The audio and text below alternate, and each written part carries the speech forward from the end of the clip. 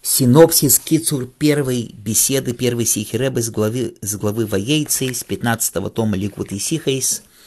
Ребе приводит то, что написано, что именно Яков Авину получил броху у Фарадста, и распространишься ты на север, на юг, на запад, на восток, на все стороны света у Фарадста распространишься ты без границ.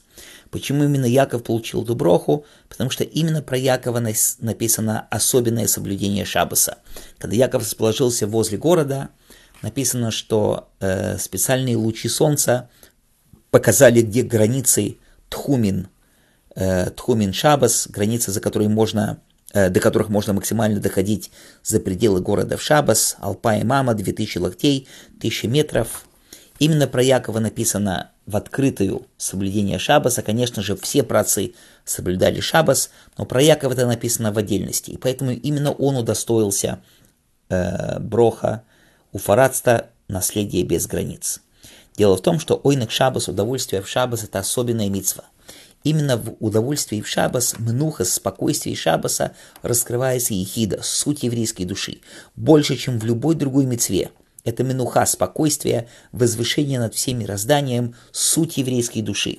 И так как суть еврейской души абсолютно безгранична, поэтому именно в заслугу соблюдения Шаббаса, ойнек Шаббаса, удовольствие Шаббаса, получает еврей вот эту бесконечную броху у Фарадста. И поэтому именно Яков, третий из праотцов, наивысший из праотцов, качество Тифереса, серединное высшее качество, благодаря его абсолютной самонулификации перед Творцом, его высочайшей святости, получил эту броху у Фарадста. То же самое мы с вами.